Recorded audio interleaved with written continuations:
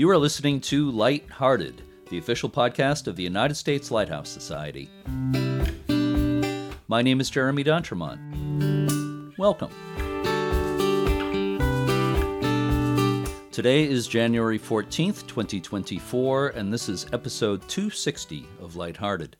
Joining me today as co-host is Cindy Johnson, award-winning volunteer for Friends of Portsmouth Harbor Lighthouses. Hi, Cindy, and Happy New Year. Hi, Jeremy. Happy New Year, everyone. Thank you for co-hosting today, as you have done well over 100 times. I don't know the exact count, but I know it's way over 100 since this podcast was launched back in June 2019. As I mentioned recently, when our friend Michelle was co-hosting, you and Michelle and everyone who has co-hosted have done this as volunteers. And I just want to say how much I appreciate that. Thank you so much. Oh, well, you're very welcome. Thank you for including me in the podcast. I'm happy to be part of what I'm going to call our little corner of lighthouse preservation. That's a really nice way of putting it. So, again, I really do appreciate everything you and Michelle do. And I'm amazed that we're getting towards 300 episodes of this thing, to be honest. Wow. And when you said June 2019... That was where the number of episodes didn't surprise me so much, but the time frame, wow. Right. We'll have to do something special for our 5th year anniversary coming up in a few months. In June, for Definitely. sure. I've got some ideas. We'll talk about that later. Moving along, we have 2 very interesting interviews today. In a few minutes, we'll hear a conversation with Julie Barrow about the upcoming restoration at Pigeon Point Lighthouse in California, and then we'll have a special Be a Lighthouse segment. But first, has anything lighthouse-related happened on this date in history? Yes. On January 14th, 1843, Josephine McWilliams Freeman was born in Maryland. When she was 7 years old, her parents sold some of their property to the federal government for the establishment of the Blackistone Lighthouse. Josephine's brother and their father served as keepers for a combined 18 years, while Josephine married and had 4 children. In 1876, Josephine was appointed keeper at $520 per year. She went on to serve 36 years as keeper of the Blackistone Lighthouse, and she was succeeded by her son when she died at the age of 69. You know, there were family dynasties of keepers at some other lighthouses, but there weren't many where members of the same family were in charge for well over a half century. I think that's pretty unusual. Josephine and her family survived on her salary for all those years. Her husband hunted, fished, gardened, raised cows, hogs, chickens, and turkeys. Josephine, her daughters, and a housekeeper all made their own clothes, sheets, and curtains. The old Blackistone Lighthouse was destroyed by accident in 1956 when a shell from a nearby Navy facility exploded and set it on fire. But a replica of the lighthouse was completed in 2008, and the St. Clements Island Museum runs tours there. Yeah, I'm actually planning a trip down that way this spring. I hope I might get out to that replica lighthouse. It's not one I've seen yet. Hope to make it there. So let's go ahead and introduce our first interview for today. So please help me out, Cindy. Sure, Jeremy.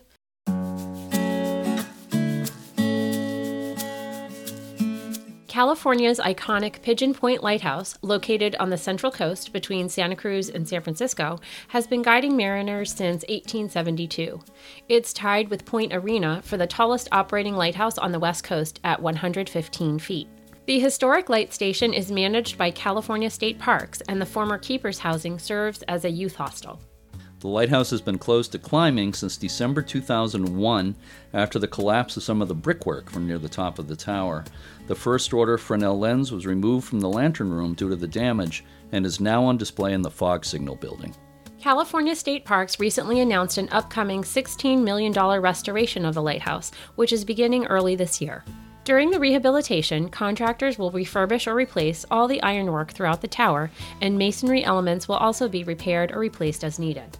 Julie Barrow is the Special Projects Coordinator at Pigeon Point Light Station State Historic Park. She was my guide when I visited Pigeon Point in the spring of 2015, and it was great to talk with her again to get an update on the exciting things that are happening there.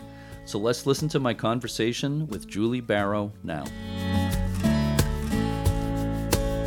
I am speaking today with Julie Barrow, who is the Special Projects Coordinator at Pigeon Point Light Station State Historic Park in California.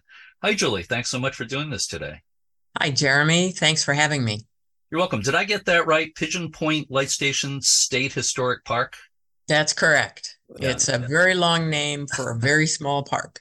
Yeah, well, I've been there. As you might remember, I was there in May of 2015. I was working on a guidebook at the time for West Coast Lighthouses, and you gave me an excellent tour there. And I just want to thank you again for that. It's hard to believe it's almost 9 years ago now. I know, it's unbelievable. And by the way, we're speaking the week between Christmas and New Year's, so Happy New Year. Happy New Year. At the time when I was there in 2015, I believe your title was you were the docent coordinator for the park. And now I believe your title is Special Projects Coordinator. And I'm just wondering what kinds of things do you do in that position?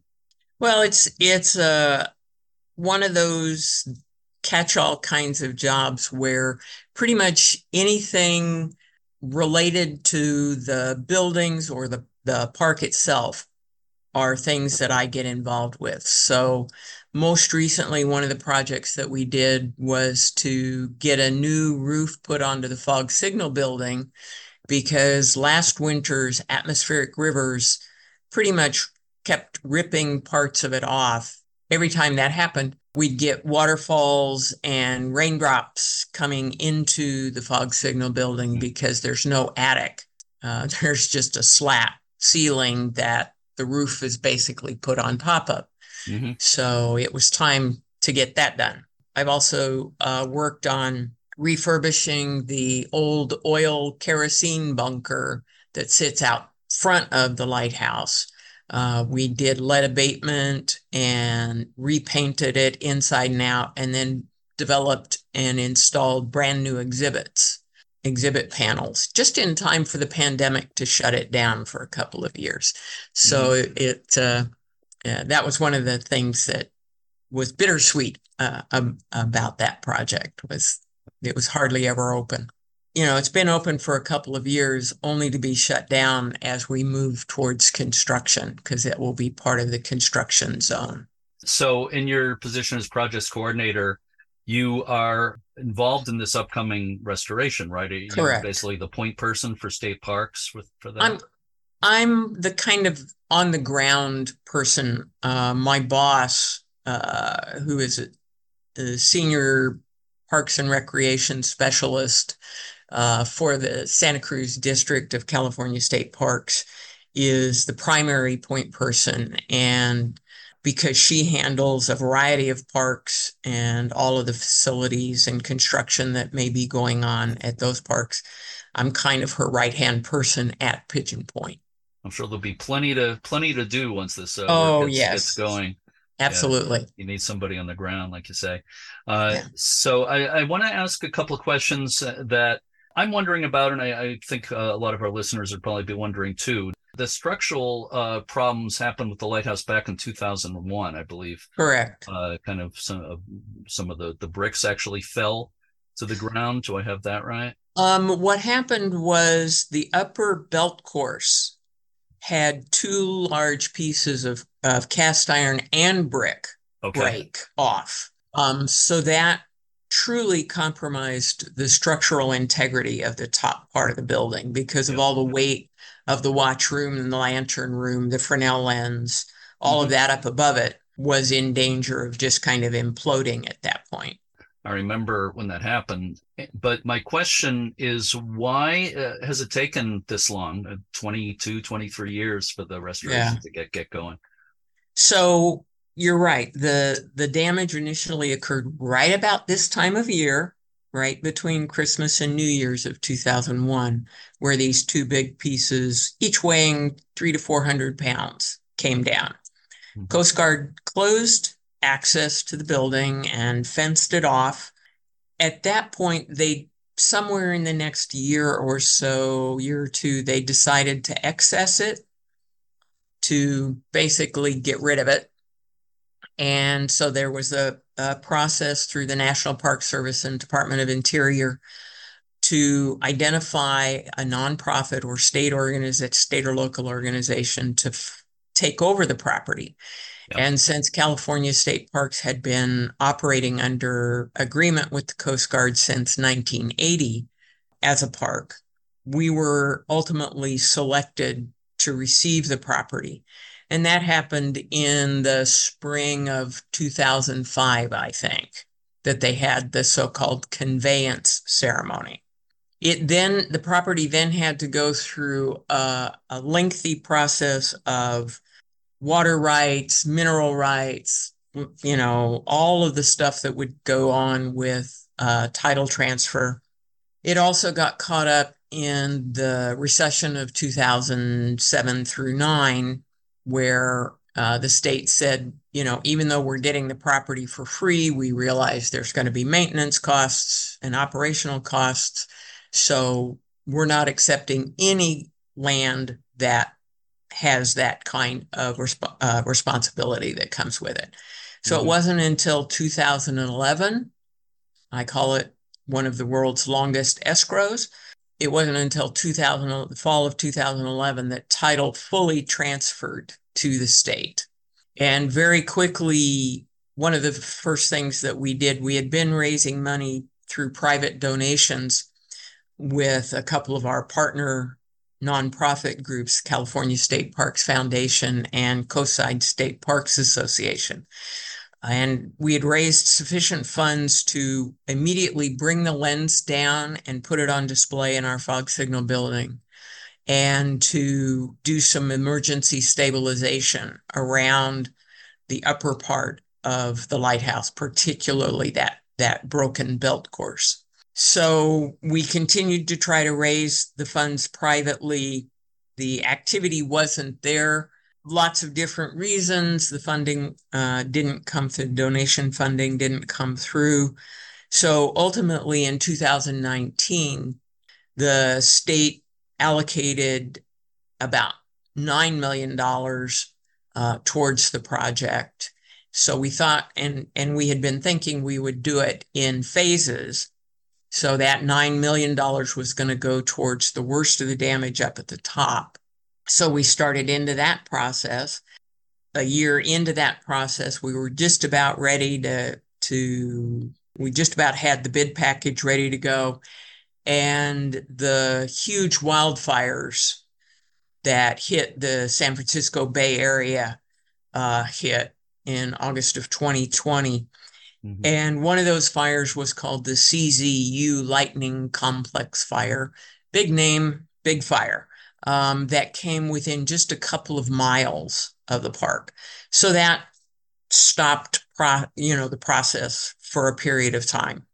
And because of that delay, the state was able to allocate an additional chunk of money that gave us what we needed to move forward with the project as a whole, which then complicated things because all the plans and everything had to be put back together. So that created some delays and a new review process. Yeah. So finally, here we are, and we have a contract signed, and work is scheduled to start in the next 2 weeks, so in early January of 2024. And we're very excited about that. I'll bet. Yeah, I'm excited too, and I'm on the other side of the country. It's great to see, and thanks for the rundown on that. And somebody once said Rome wasn't built in a day. So oh my gosh, it'll be worth waiting for sure. Another thing that I think people might wonder when they see news stories about this, and you just talked about it, the amount of money going into it, $16 million. Why so much money? Why so much money? Part of the reason is the kind of structural damage that occurred originally. This is a 115-foot structure. It's unreinforced brick and mortar. And as I mentioned earlier, the initial damage was the breaking away of big pieces of the cast iron upper belt course and brickwork. When the engineers did their assessments of the building, they also found that almost all of the exterior ironwork, particularly up at the top, was likely, at a minimum, needed refurbishment, but much of the upper two galleries were probably going to have to be fully replaced. At the time, there was some of the ironwork supporting the lower gallery they thought could be just refurbished. At this point, I don't know. But going on down the tower, the lower belt courses around the base of the tower are also going to have to be refurbished and or replaced. So that's ironwork on the exterior. Then you get into the brickwork, and certainly because of the 20 plus year delay, the costs have gone up. The building has sustained repeated, frequent water intrusion. Over the years, we've done everything we can to kind of minimize that, to find all of the obvious leaks and holes to make sure that water doesn't get in there. But just the simple fact of the condensation, the salt air, has caused the brickwork and mortar to crumble, literally crumble. And so as you go down from the service room below the watchroom, you see the crumbling brick and mortar. And that has gone from probably 3 feet below that decking area, the service room decking area, down probably 15 feet, particularly on the southwest side, which is where the storms hit. And stress cracks have started to form as well in the interior brickwork. I think the exterior brickwork may be in better shape, but because I can't climb outside and look at it, I don't know. But the damage that we see on the inside doesn't seem to be repeated visually on the outside. But they'll have to work all of that brick and mortar, particularly on the inside construction. And it is a double wall construction, by the way. So that may further complicate how they go about the actual repair work. It's a lighthouse within a lighthouse, basically. The ironwork of the stairs and decks inside the building seems to be in fairly good shape, but all of that will have to be refurbished as well. The lantern room itself has to be totally refurbished. The glasswork all needs to be replaced.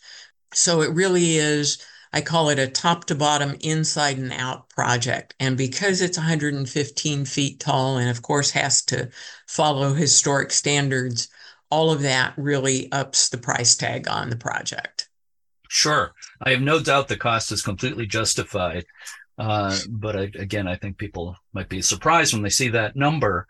One of the reasons why the state of California is committed to restoring this lighthouse is because of its role in the maritime history of the state. It was one of the key areas as ships came by on their way to San Francisco.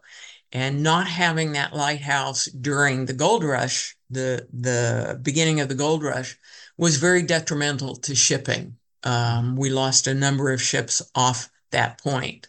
So getting that lighthouse established there was critical to the development of the state, the northern part of the state. Yeah, well, I'm glad you made that point. The thought occurred to me that it would probably be less expensive to build a new lighthouse, to build a replica of the lighthouse. I'm not saying that's a good idea. I think you're doing the right thing and restoring. And I also imagine that the materials that have to be used in this restoration have to be historically correct. You can't just use modern materials without approval. Right. That's right. So that's the expense as well, I'm sure. Certainly everything that is visible has to be of a historic nature in terms of the materials used. They will be using stainless steel and, possibly concrete inside the walls, but anything that's visible would be traditional construction materials. So they'll be doing some seismic work as well, which will probably be the stainless steel component, but that all has to be hidden. Interesting. So the ironwork, the visible ironwork on the outside will be iron. They'll actually use cast iron rather than steel. That's correct. That's my understanding. So you mentioned already the state funding. Is that entirely what's paying for this work, funding from the state? At this point, that's what we think will happen. We do have a reserve fund from the private donations that were raised earlier that may also go towards this if there are extenuating circumstances as they do the work. And when is the work scheduled to begin? And is there a timeline for how long it should all take? The construction is actually set to begin in early January. Last week, they came in and deployed the construction boxes, the storage containers, and the construction zone fencing. Over the next, they may even be moving some additional supplies and equipment in this week or next week, and then construction hopefully will begin January 8th. Mm-hmm. The project is scheduled to take approximately 2 years if all goes well. Okay. I know it's pretty hard to pinpoint a date 2 years from like now. Your kitchen project, you know. Oh, geez. We're hoping that won't go like that. Everybody's experienced things like that. Yeah. I hope not. So you just mentioned they bring materials and so forth. Who is they? Who's actually doing this work? So the general contractor is a company out of Moraga, California, which is in the San Francisco Bay Area, called Sustainable Group. And their CEO, Roger Weichel, is a retired Coast Guard officer whose primary role for much of his career was working with lighthouses and on lighthouses to refurbish them and such. And their subcontractor is ICC Commonwealth out of New York. Between those two companies, probably have the experience of working with almost 100 lighthouses around the United States and probably the world. So we're very, very pleased that we have this group on board to work the project. ICC Commonwealth had done some of the early stabilization work for the lighthouse. They were involved in bringing down the lens with a team of lampists. So they're very familiar with the lighthouse, and we're very fortunate to have both companies involved in this project. People might know ICC by their former name, International Chimney Corporation. Correct. I think they're under new management now, as I understand. That's my understanding. I think they've merged with some other companies. Mm-hmm. I don't know the exact history. But as International Chimney, of course, they also are responsible for the moving of several lighthouses. Incredible projects like Cape Hatteras in North Carolina, for one. And a few, right, and Gay Head, Martha's Vineyard, Sankaty Head, Nantucket, and some others. Absolutely incredible what they did I know they've worked on a lot of lighthouse restorations, right? Various work like that over the years too. So when all this work is completed, approximately 2 years from now, will the tower be open for climbing? That's still under discussion. We need to work on some issues that have come up, so we don't know for sure. Mm-hmm. We are hopeful that it will be, but that remains to be seen. Sure, I can understand that. So we've talked a little bit about the lens, or you mentioned it earlier, the first order, incredible, beautiful first order Fresnel lens that was in the lighthouse was brought down, as you mentioned, and is on display in the fog signal building, right? Mm-hmm. That's correct. I was there, you showed it to me. People call them the jewels of the lighthouse. They're works of beautiful functional art, basically. They weren't meant to be artworks, but they are. They're so visually beautiful. Yes. So is there any plan to put the lens back on the tower? I know that's been talked about over the years. It's been talked about, and like climbing the tower, there are a variety of issues that still have to be worked out. If the lens does go back up, that will be a separate project from the restoration of the building itself.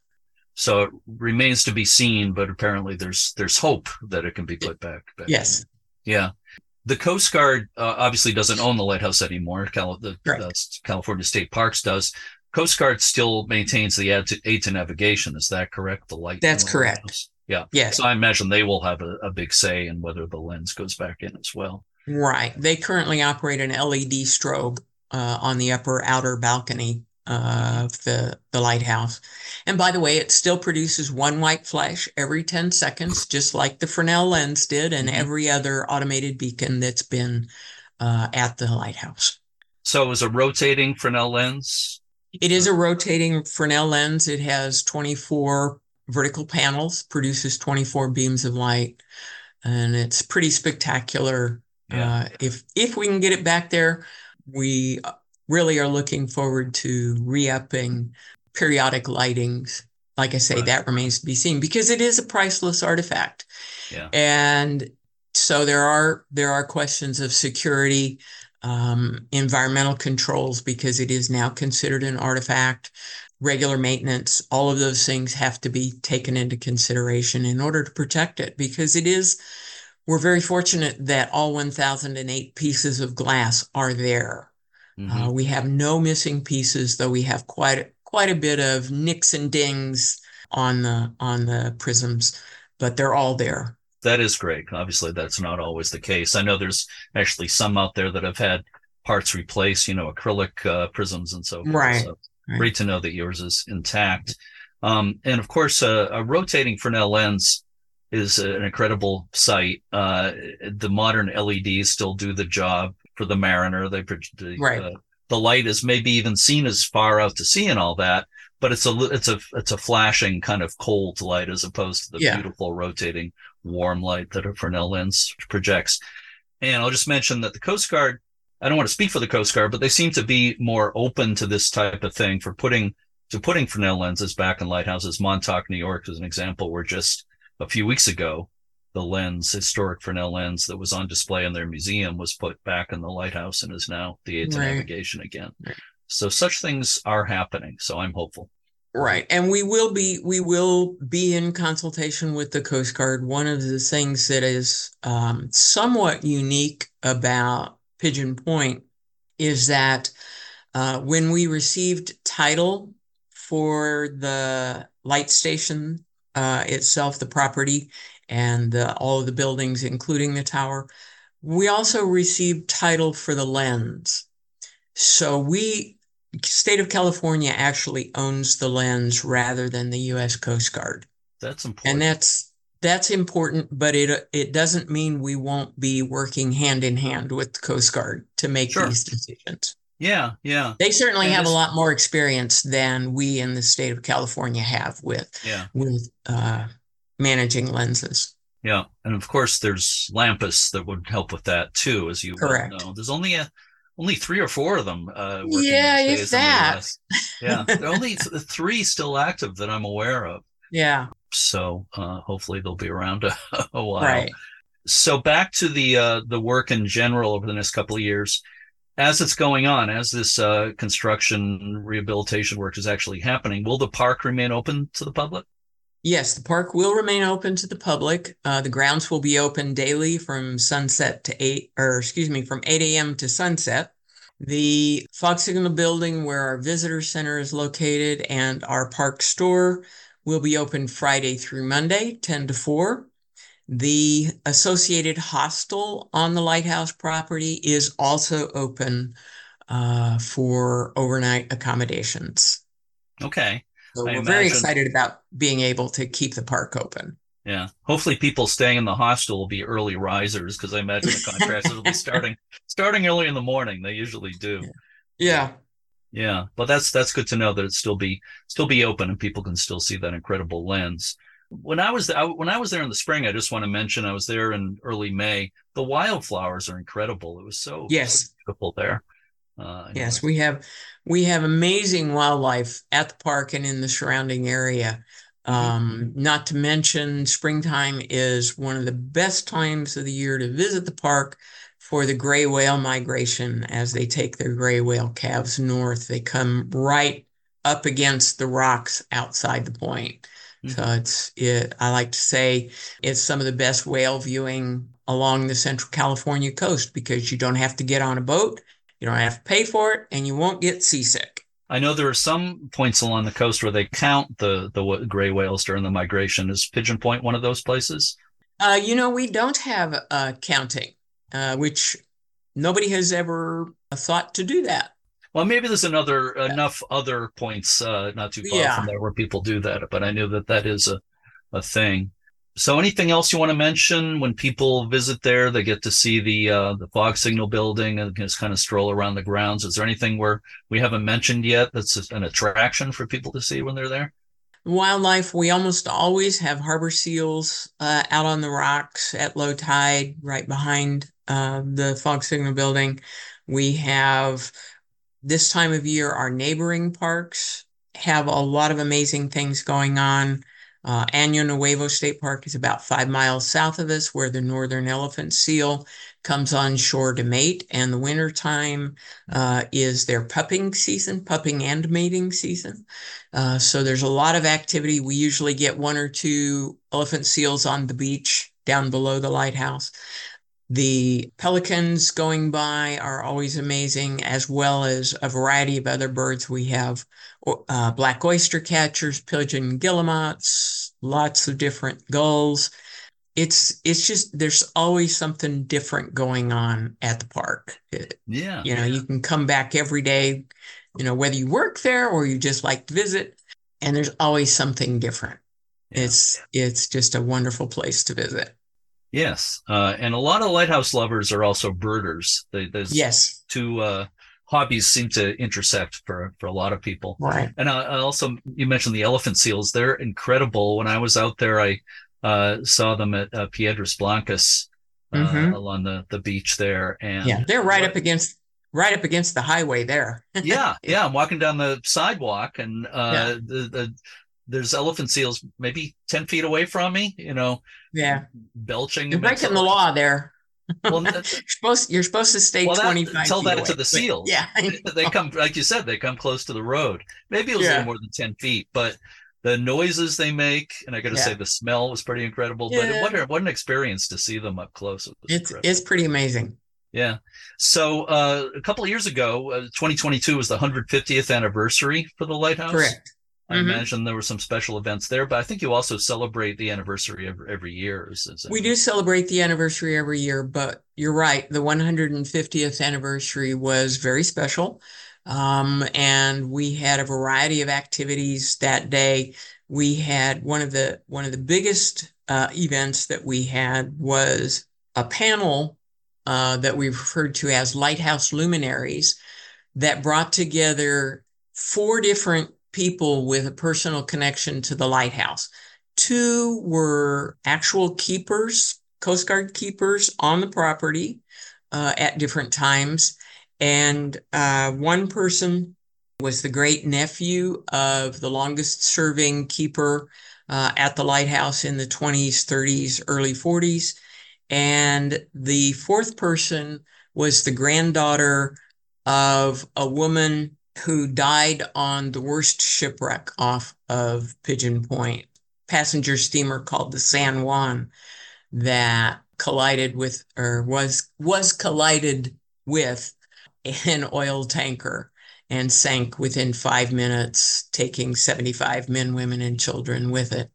And that panel was moderated by maritime historian and author Joanne Simones, who's written a number of books about Pigeon Point and lighthouses along the Central California coast. And she brought these people together to talk about their connections to the lighthouse. So that was a very emotional time, funny and emotional, because some of the stories were about finding 9-foot tires on the beach from one of the most unusual wrecks, an experimental military vessel, amphibious vessel. And others were, as I say, very poignant about the loss of this woman's grandmother. What a great thing to bring in people who have that connection to the history of the place. That's so important. The human history, obviously, is the most interesting part of it all. Yeah, and the timing was perfect, I guess you would say.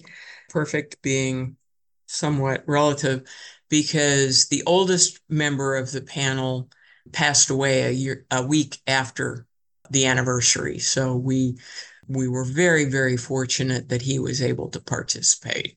Yeah. Well, that's one of the big reasons why it's so important to, obviously, to record these things. None of us are around forever, so we've got to record it one way or another. So that's just Right. great that was done.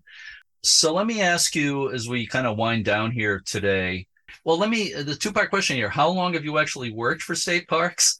And the second part of that question is, after all this time, how do you feel about restoration actually Well, getting going here? let me answer your question this way. I actually started volunteering at the lighthouse back in 1999 while I was still working full-time for the federal government. When I took early retirement from NOAA's National Marine Sanctuaries program in 2006, I was finishing up being the project manager for them on funding and developing the interpretive exhibits that are in the Fog Signal Building now.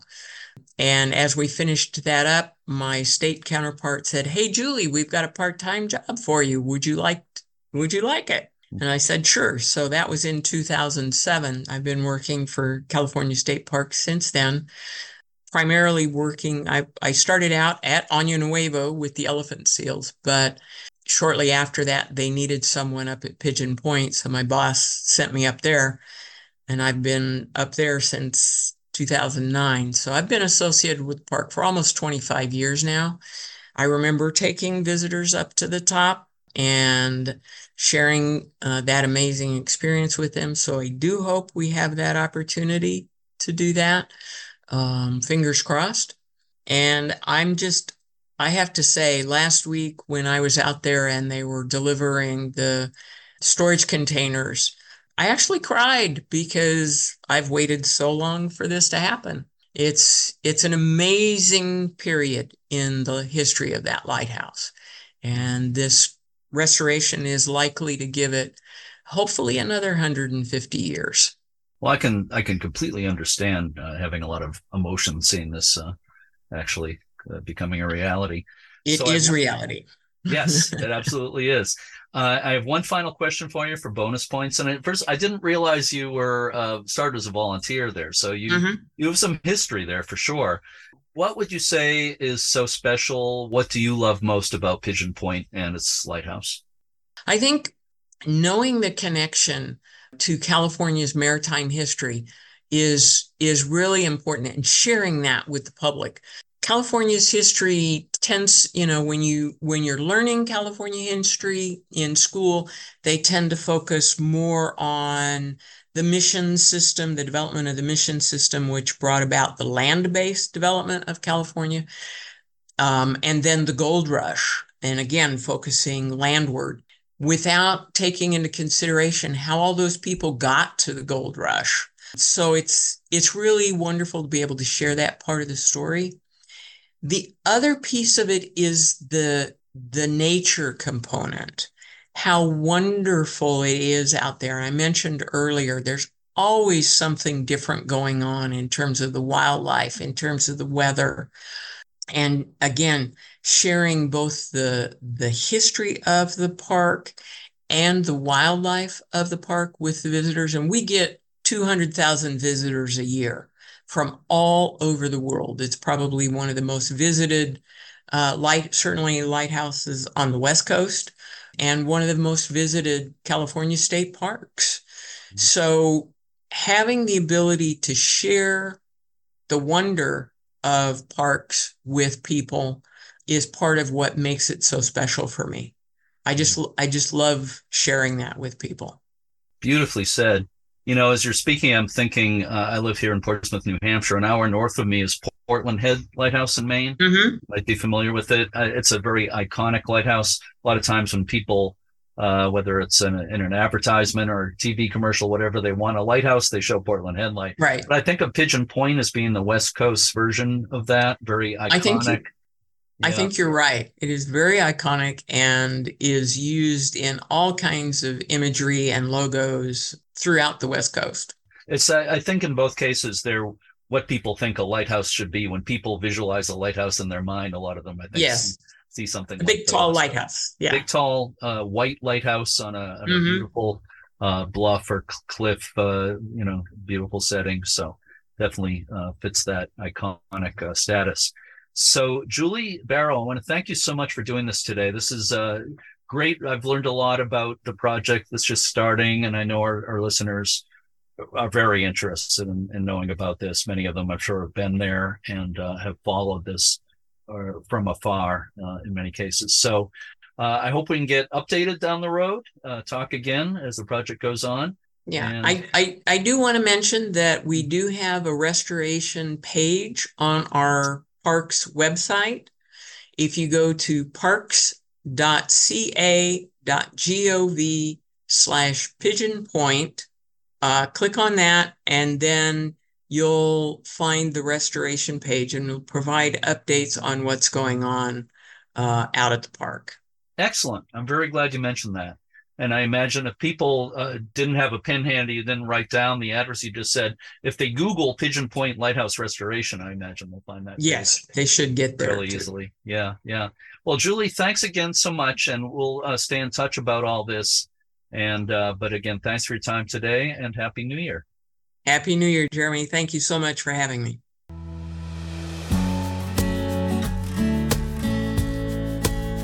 To learn more about Pigeon Point Lighthouse and the restoration that's getting underway, visit parks.ca.gov and search for Pigeon Point, or just do a Google search for Pigeon Point Lighthouse and the official site should come up first. There's information about visiting the park with links to a press release about the restoration and info about the youth hostel on the site. Every once in a while on this podcast, we do special segments I like to call Be a Lighthouse, about people doing good in the world. Cindy, please help me introduce our next segment. Sure. This past Christmas Day, a very special dinner was served on the second floor of the fire station in Ogunquit, Maine. This was the third year in a row that the Ogunquit Fire Department hosted a free community dinner on Christmas. Many of the guests at these dinners are people who would otherwise be alone for Christmas. I saw a news story about what they're doing in Ogunquit. I thought it was a great story, decided to feature it on this podcast. And then after that, I saw another news story about how the Ogunquit Fire Department is helping firefighters in Ukraine. I decided to interview the fire chief in Ogunquit, Russell Osgood. So let's listen to that now. I'm speaking with Russell Osgood, who is the fire chief in the beautiful community of Ogunquit, Maine. Chief Osgood, thanks so much for being with me today. I'm happy to be here. Thanks for having me. I really appreciate it. And Happy New Year, by the way, because we are speaking on January 2nd. You too. Thank you. So let's talk about this community dinner. I've seen some press coverage of this locally, and I find it just a wonderful thing and very, very intriguing. So I'd like to talk about it. What led to your first community dinner, first Christmas community dinner at the Ogunquit Fire Station, which I believe was in 2021? What led to that? Yeah, so I became the fire chief in May of 2021. Mm-hmm. And at that time, I retired from Portsmouth, New Hampshire, where I had been a firefighter and worked for the city for 26 years. And I did a lot of community work there through the fire department. And I always had in the back of my mind, I always had it was an interesting thing to on like a holiday on Christmas Day or Thanksgiving that, not everybody has a place to go. And I kind of recognized that through, working in public safety for a number of years that, we would go to calls where there was, just one person at the house and they didn't have any place to go. And Ogunquit's demographics are we're an older community. So my kids are grown, they're out of the house. We used to have every Christmas at my house and I'd cook a big meal for all of my family. And when the kids grow up and kind of went on their own way, they're working or, my daughter is a nurse and she works and her husband is a firefighter and he works. And so it was hard to get family back together. So I asked my wife, what do you think? Maybe we do a meal for the community in Ogunquit with the idea that we'd get, 8 or 10 people to come in, and it took off. Yeah. So you just kind of answered this question, but who comes to these dinners? So, when we first put it out, the thought was that we would get those folks that are home alone. And that's really what we got. We got people that didn't have a lot of family, or family was away and not coming on Christmas Day, and they just needed a place to go, or they needed a meal. And that's what it was designed for. This year we had a whole host of people that, maybe don't have a lot of family in the area, but are going to do a family thing next week and just didn't want to be alone and wanted to be with people on Christmas Day, and to people that really, are food insecure and they needed it. It's a whole host of people, and the funny thing is it becomes a big family meal. Everybody talks to each other, and people move around and chat with each other. It's really pretty neat to see. I'll bet. Yeah. And how many people came to this year's dinner? So we had 75 folks come this year. That's great. Is that the most yet?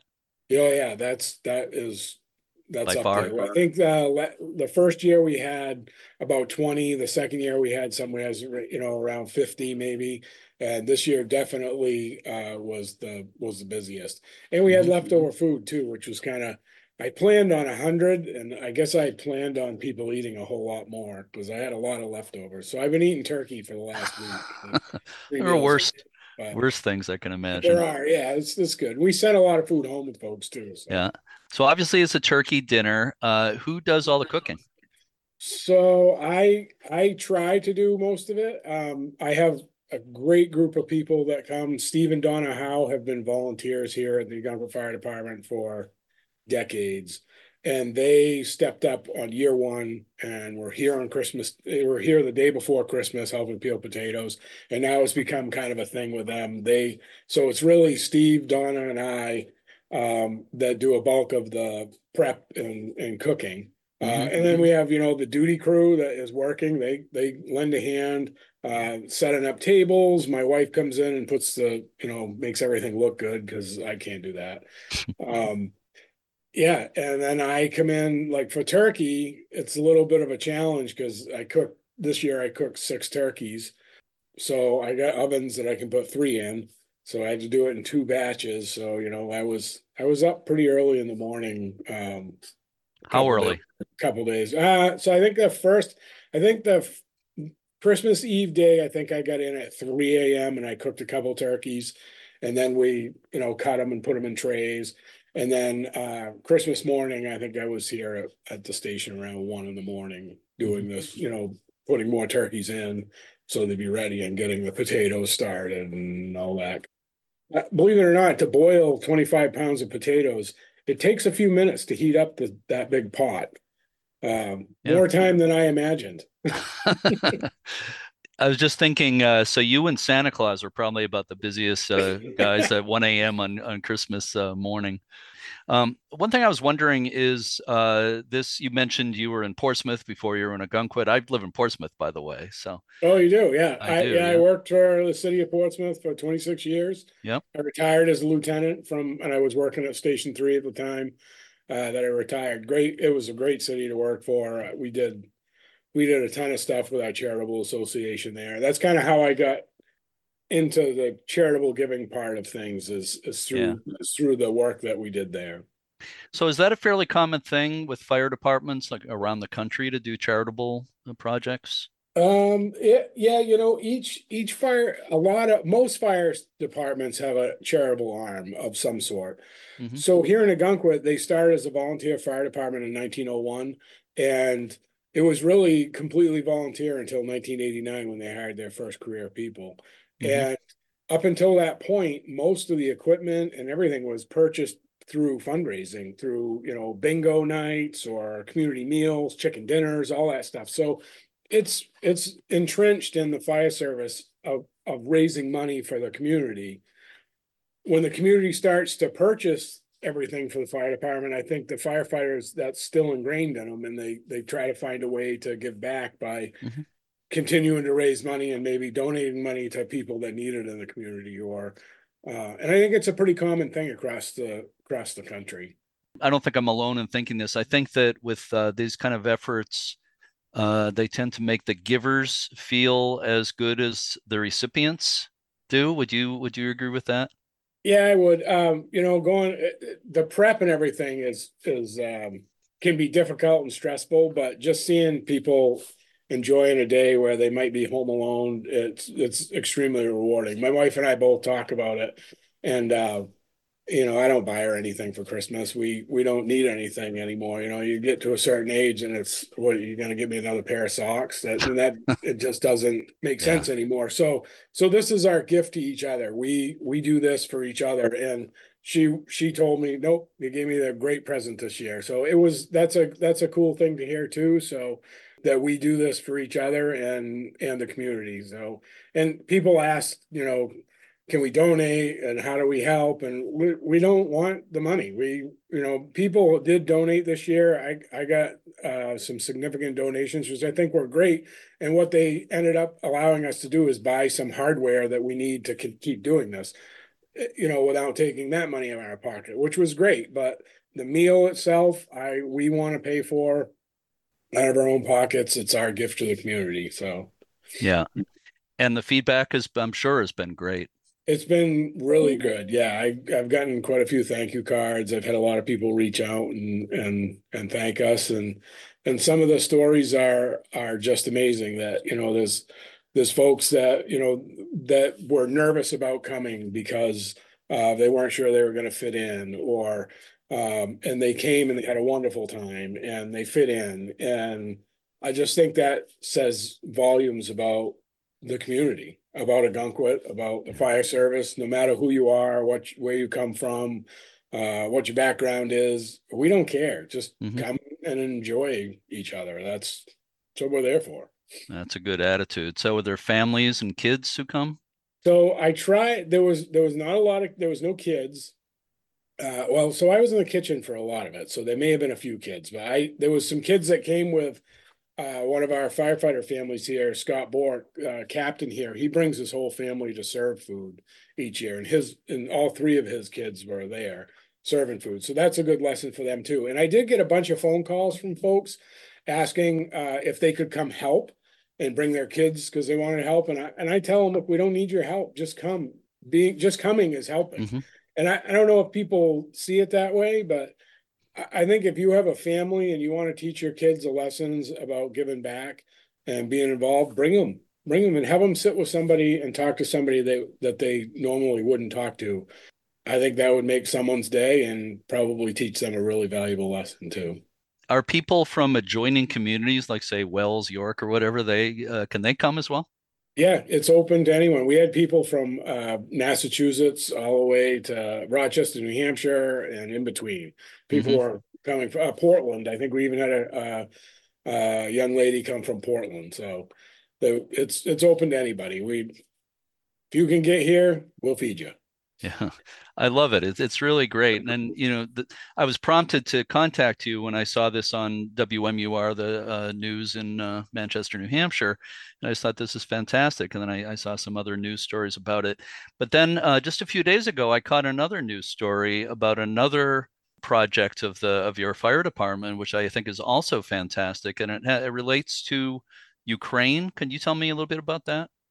Yeah, so last April, while I was at the fire department instructors conference, I bumped into a guy from Clifton, New Jersey, who was he's a former Ukrainian citizen and now a firefighter in Clifton, New Jersey, and he was collecting fire equipment for firefighters in the front lines in Ukraine, and it struck me that I had here in Ogunquit, I had 25 air packs that had been sitting on a shelf and not been used for a few years.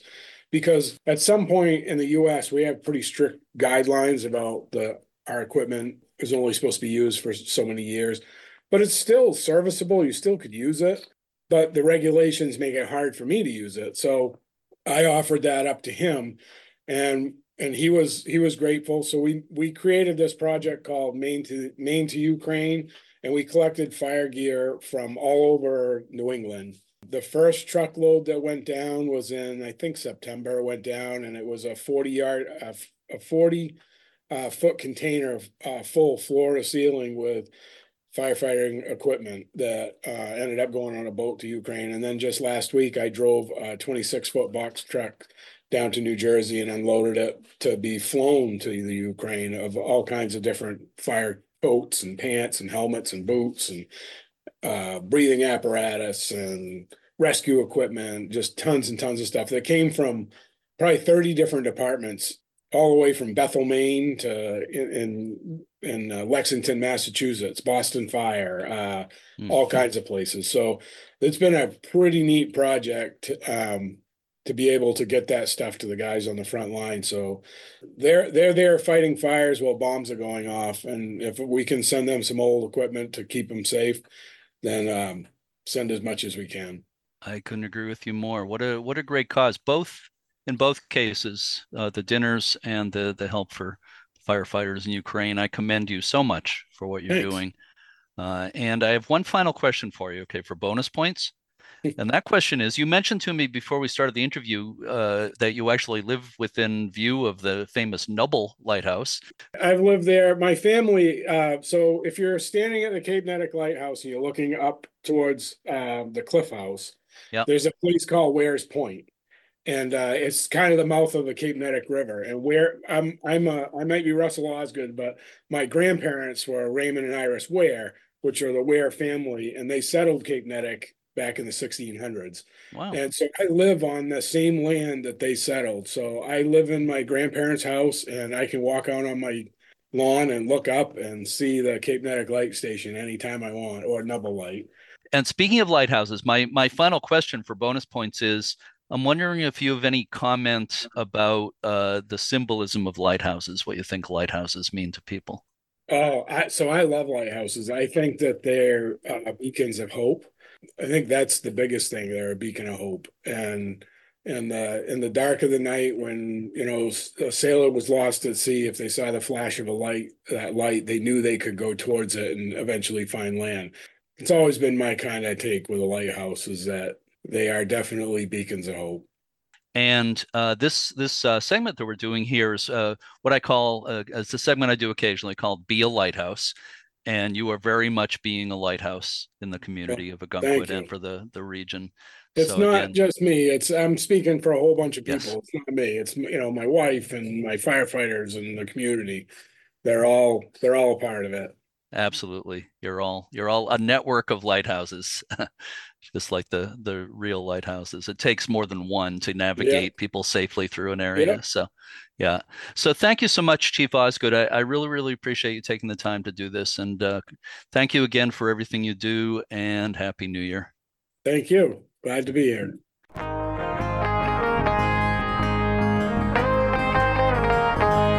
If anyone has ideas for future Be a Lighthouse segments, please let me know at jeremy@uslhs.org.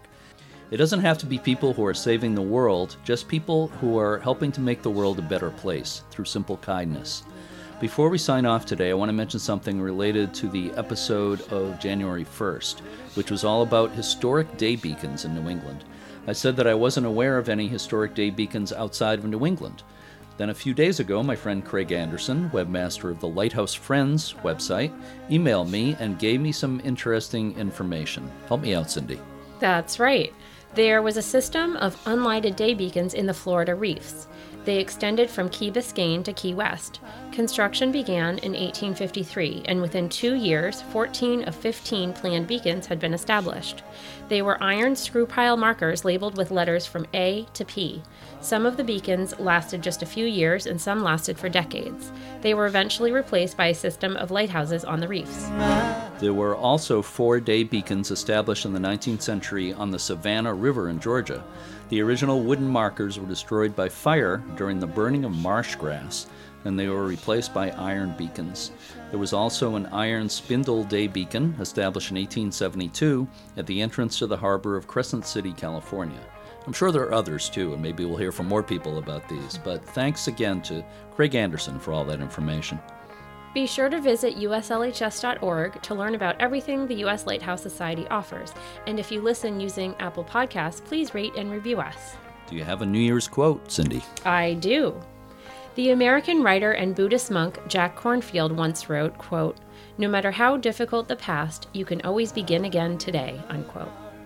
I want to mention something coming up next Saturday, January 20th. There will be a special virtual presentation featuring Ford Reike, the owner of Halfway Rock Lighthouse in Casco Bay in Maine.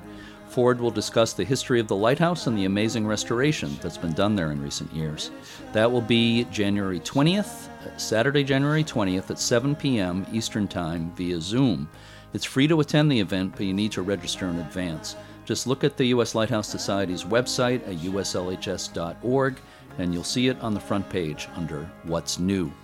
Next week's episode will feature an interview about Baker Island Lighthouse, the oldest light station in the Acadia region of Maine. Until then, to all our regular listeners and our new ones, thank you so much for listening, and keep a good light. This little light of mine, I'm gonna let it shine. This little light of mine, I'm gonna let it shine. This little light of mine, I'm gonna let it shine. Let it shine, let it shine.